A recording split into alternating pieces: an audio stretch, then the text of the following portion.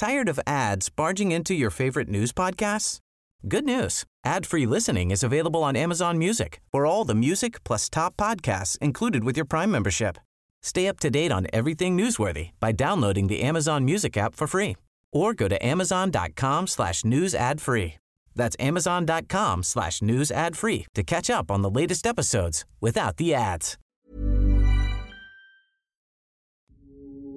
This is a Seven West Media podcast.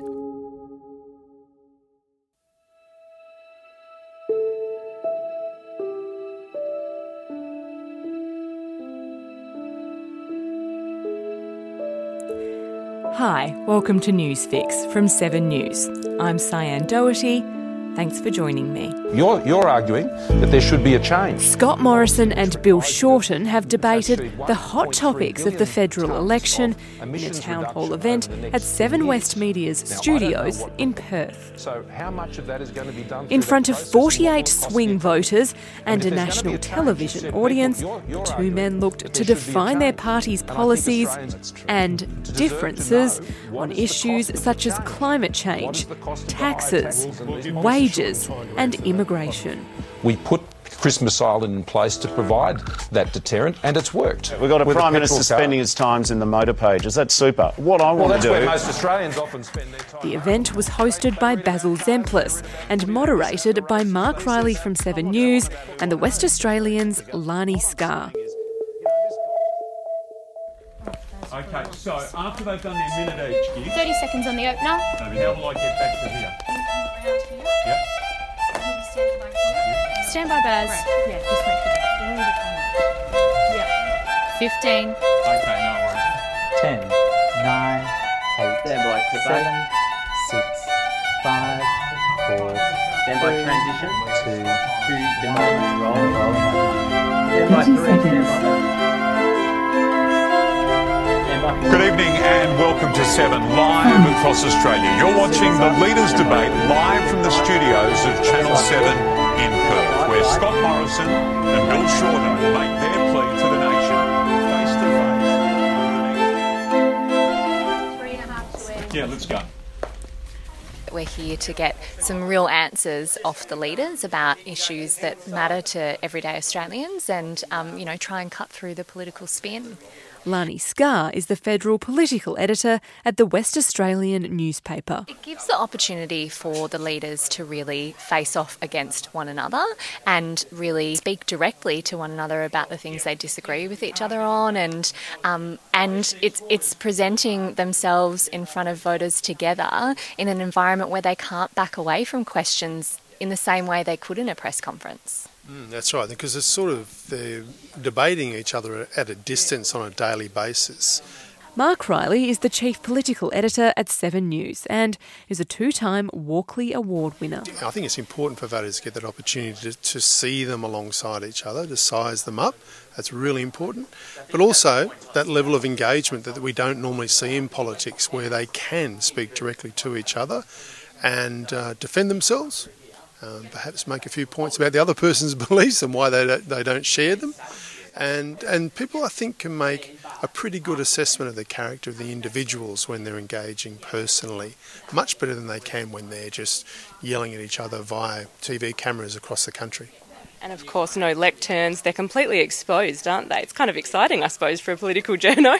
It is pretty much, because we don't get these opportunities very often. So you're right, they're masters of controlling press conferences where we ask a question about red and they answer black, and all we get is frustration.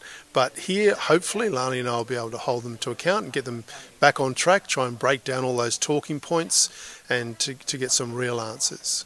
I can reveal some figures tonight from the hardworking people at the Australian Electoral Commission. As of 4 p.m. today, 110,000 voters had voted in pre-polling today. That's almost double the amount that voted on the first day in the 2016 election. Why don't people want to wait another 3 weeks to hear from you? Well, I think what we've seen in recent elections, and I'm sure Bill would agree... Politicians are notorious, aren't they, for just not answering questions. So this is sort of an opportunity for both of you to really get in there and push. Do you sort of feel that pressure? I wouldn't say pressure, I'd say responsibility, though. Absolutely feel the responsibility, because we're the eyes and ears of the voters tonight. So we're representing the people of Australia with these two guys, and we've got to ask them what the people want to know. And as much as Lani and I are across a lot of the detail, most people aren't, and nor should they be. You know, politics shouldn't invade every little, nook and cranny of their lives. It really should. It does, because we've chosen those lives for ourselves. So I think we use our corporate memory and our understanding of politics to put those questions, being the advocates for voters tonight, to get them the answers and the questions that they want asked. Mr Shorten, we'll give you an opportunity to answer that as you like, and also probably pick up on that point about the Kyoto credits, which you're not carrying forward and the Prime Minister is. How material is that in this debate? Well, the problem which we're debating here is the government... And historically, sort of looking back and obviously looking forward, how big an impact can a debate have on the actual campaign? Can it change the campaign? Yeah, sure can. I mean, it plays with the psychology of the candidate, absolutely. We've seen that many times. So that can be make or break moments, and a slip-up is magnified intensely, because, really the eyes of the nation are upon them tonight, and everything they say will be analysed within an inch of its life tomorrow in the newspapers and radio and television. Breaking overnight, war of words. I wasn't talking about self-managed super funds. Just You said no pensioners were affected. Well, in Ron's circumstance... No, you didn't. You didn't qualify. You don't get to slink away from it. Scott Morrison and Bill Shorten. Bill Shorten does have the advantage to an extent in this, because he's done 3 leaders' debates already. This is the first leaders' debate for Scott Morrison, so it'll be really interesting to see how they go. So it is not true to say that pensioners don't get hit. And it seems Mr Shorten needs to be a bit clearer about the impact on pensioners and his policy. Let's not do that. Mr Morrison, though, 50% of the proceeds from this go to the top 10% of self-managed super funds. Really, you call it a retiree tax. It's not actually a tax. It's a removal of a tax rebate to people who aren't paying tax, isn't it? They've paid tax all their lives, Mark, and I think that's the great offence that I think retirees have felt as a result of this measure. It's $5 billion a year, and people have planned their retirement based on getting access to what have been legal franked credit rebates. One of the things about our studio here in Perth is it's a very tight, compact feel. I think that's really good for something like this. There's an intimate feeling to it. I think that promotes a really good connection between all of the participants. But also, equally, there's nowhere for the leaders to hide. So they're exposed in that sense, in that they really are close to the moderators, they're close to the audience, and I think they'll feel a bit of the heat tonight. Prime Minister, I'd like to ask you a question.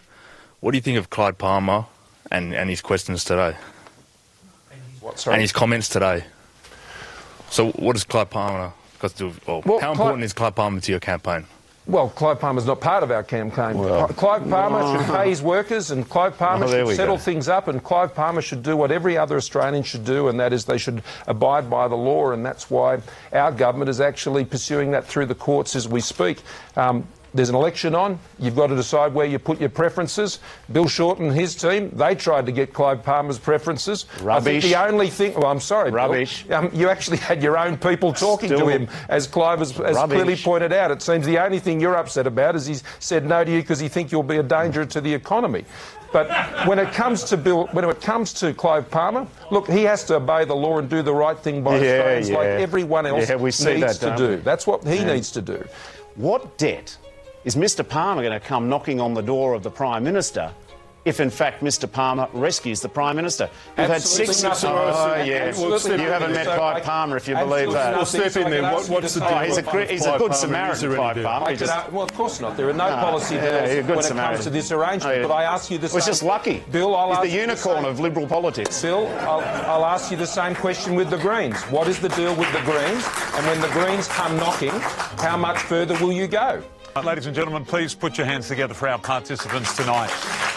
And as Mark said, it was robust debate, it was engaging debate, and it was thoughtful debate. I'll go through the boxes.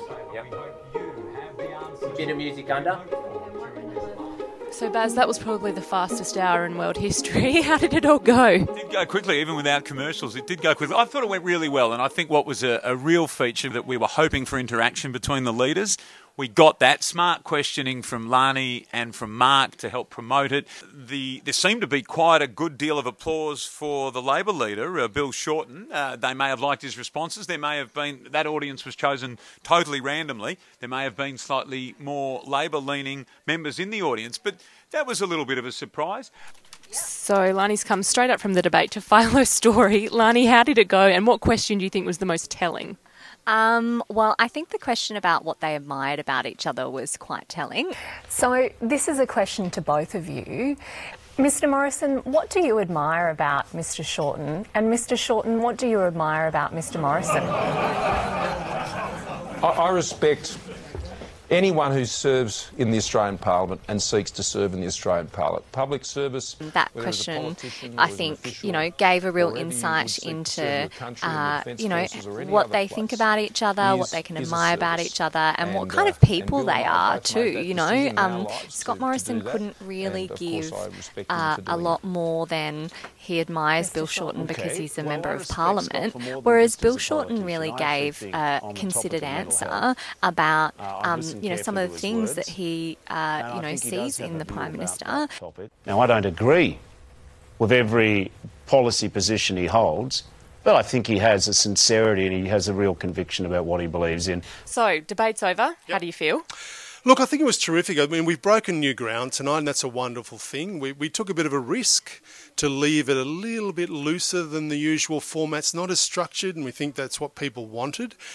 And the leaders really responded to that well. They engaged on a lot of occasions face-to-face and challenged each other on policy. Got a bit snarky.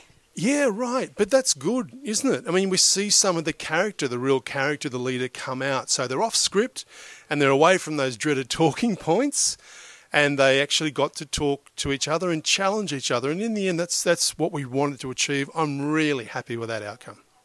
We've put our policies out there.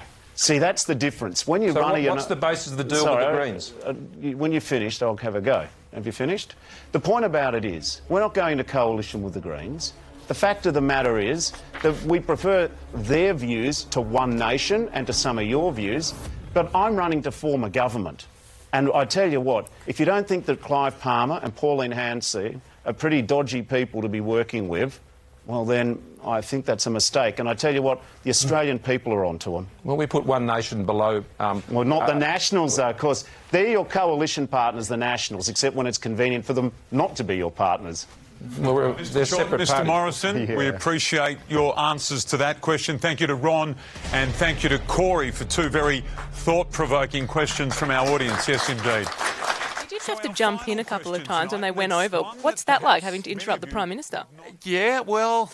I did it. So in the end, I suppose you just jump in and do it. I had a job to do, and that was my role. What question do you think was the most telling?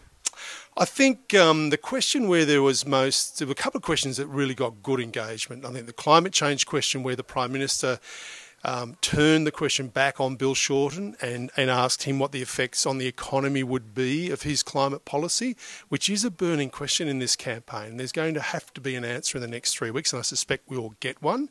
And I think that we saw Mr Shorten on the back foot.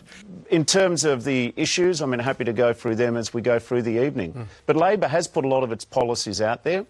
And I tell you what, when it comes to standing up on wages, on cost of living, on healthcare, on pensioner dental, on better childcare subsidies to help families deal with the cost of childcare, we're ready.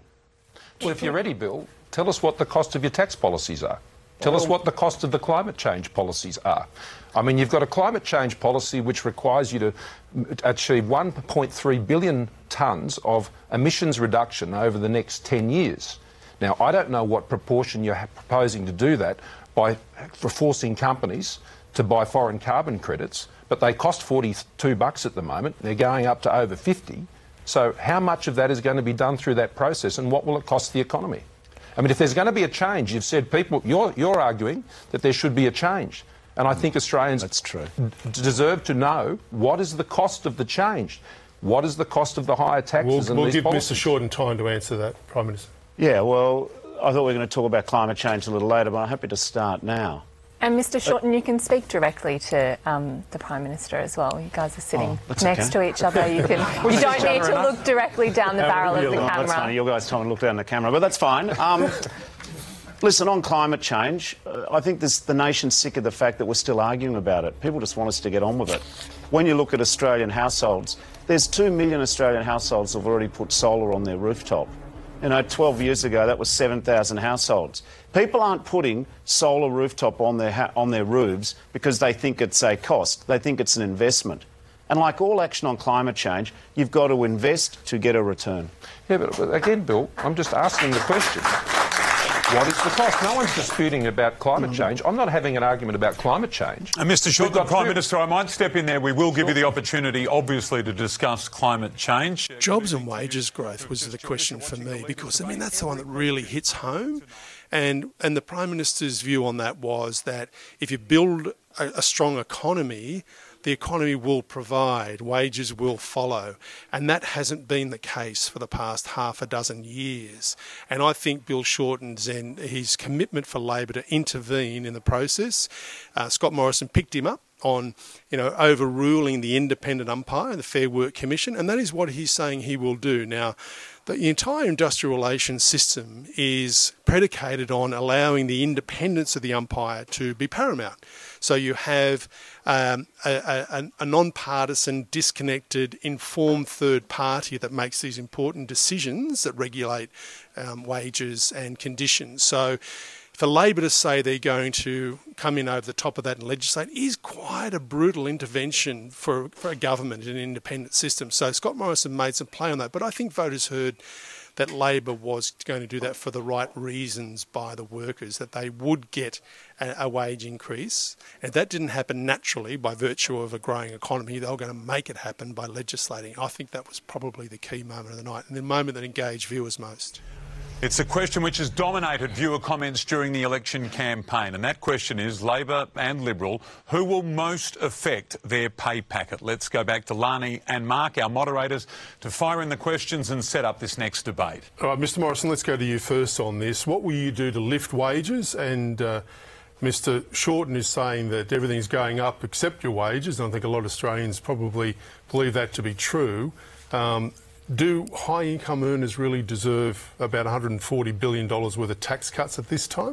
Well, so what will you do to increase wages? Well, wages are growing at 2.3%, and that's up from 1.9% when I was Treasurer, and I welcome that there's a modest improvement as the Reserve Bank has also acknowledged. But the way you drive wages forward is not by taxing people more. And you don't do it by taxing the economy more because that slows businesses down. You don't put taxes on business, which means they can't employ and they can't pay their workers more. You don't do it by putting reckless emissions reduction targets, which will force companies that have 100,000 employees here in Western Australia who will be affected by those emissions reduction policies. 100,000, over 35,000 up in central Queensland whose jobs will be put at risk.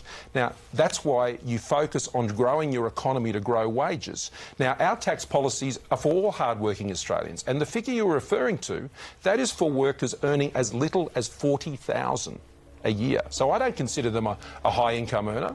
I mean, but I'll be straight with people about taxes. I'm lowering all of their taxes because I think the better you do, the harder you work, you should keep more of what you earn. I think your money is better off in your hands than it is in the government's hands. Bill thinks it's better off in his. All right, we've got to keep things rattling along. Mr Shorten, you can respond on the tax issue, but also you're promising a wage increase to average workers, but you're not telling us what that wage increase will be beyond saying it's a real wage increase. In other words, beyond inflation. Don't people have a right to know how much money you're promising to put in their pocket? And if you want to address the issues of taxation, please. Well, Mark, you were listening very carefully as I was, but more importantly, the people watching at home in the audience. You asked Mr Morrison, what's your plan to get wages moving? And I heard about emissions reduction targets and I heard about taxation. But don't people in Australia not just deserve an improvement in their tax position, but actually a wage rise? And then he backed it up with succinct points. And you heard our studio audience, who were undecided voters, they clapped a couple of times because he was echoing their thoughts. And I think in the end, when people hear their own beliefs being coming out of the mouth of a leader, that enamours support. So I'd give it to Shorten. Our studio audience gave it to Shorten. Do you have a winner? Bill Shorten. And, it didn't always look like that was going to be the case. So, I'm writing in my analysis for tomorrow about why that is. But, yeah, I think Bill Shorten was the winner. I don't think it's very truthful. Then why did you vote 8 times against restoring penalty rates? Because we believe in the independence of the Fair Work Commission. It's simple as that. We think they should make these decisions. We don't think politicians should set people's wages. 8 times you voted against it, mate. Well, you voted 78 times against it. I think Shorten, and I think because Morrison obviously tried to get under his skin. On a couple of occasions there where he did. I think Morrison was much more polished. I think he articulated his views strongly, forcefully, did it with a bit of humour. I just think the way that Shorten was able to diffuse a lot of those really dangerous moments where Scott Morrison was taking him on will win him credit with viewers. That very Australian laconic way of, oh, God, there he goes again, sort of thing. It's quite disarming, and, I think that was his true character. I'm not sure that there was a clear leader. I mean, to me, a lot going on in my mind, sort of looking to where we're heading next and all of that thing. So as much as I could take in their responses, I thought they fought just about a draw, to be perfectly frank. And may the best man win. Thank you very much. Yes, indeed. So thank you to Scott Morrison. It was really interesting, actually. At the end, Mr. Shorten came up to me and said, well done. And he said, well, how did you compare that? How did you find that compared to a footy game? Which is easier? I said to him, well, in a footy game, there's a lot more players to get their names right. I said, at least here, even though you didn't have numbers on your back, there was only 2 names I needed to remember. He was a good sport. The Prime Minister was a good sport. I thought it was a great spirited debate, but I was impressed by both leaders and their performance on their feet. So I want to do it again. And I think that this should be the way that debates are held, because what we just witnessed is a real debate. It wasn't talking points at 20 feet all through the night. There was engagement, and again, I really thank the leaders for taking to that, because without their approach, could have been pretty dull, and these things are dull. I've seen a lot of them since 1993, and they are exceedingly dull a lot of the time, but that wasn't dull. That was good, and I hope it helps people make up their mind, because in the end, not a lot of us like to lose our Saturday mornings to go to polling booths and tick boxes for these characters, but it is an important thing that you take some time, think about how the policies at either side are affecting you, your life and your family, and the aspirations you have for them, and make a considered judgment and vote. Tired of ads barging into your favorite news podcasts? Good news. Ad-free listening is available on Amazon Music for all the music plus top podcasts included with your Prime membership. Stay up to date on everything newsworthy by downloading the Amazon Music app for free or go to amazon.com/news ad free. That's amazon.com/news ad free to catch up on the latest episodes without the ads.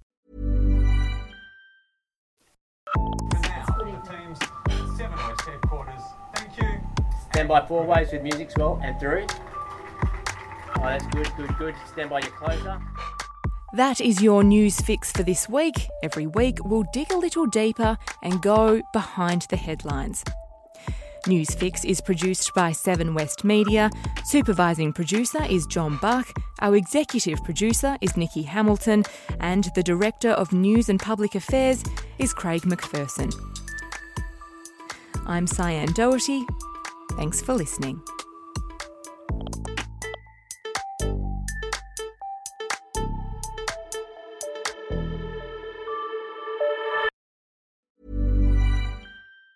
Tired of ads barging into your favorite news podcasts? Good news. Ad-free listening is available on Amazon Music for all the music plus top podcasts included with your Prime membership. Stay up to date on everything newsworthy by downloading the Amazon Music app for free or go to amazon.com/news ad free. That's amazon.com/news ad free to catch up on the latest episodes without the ads.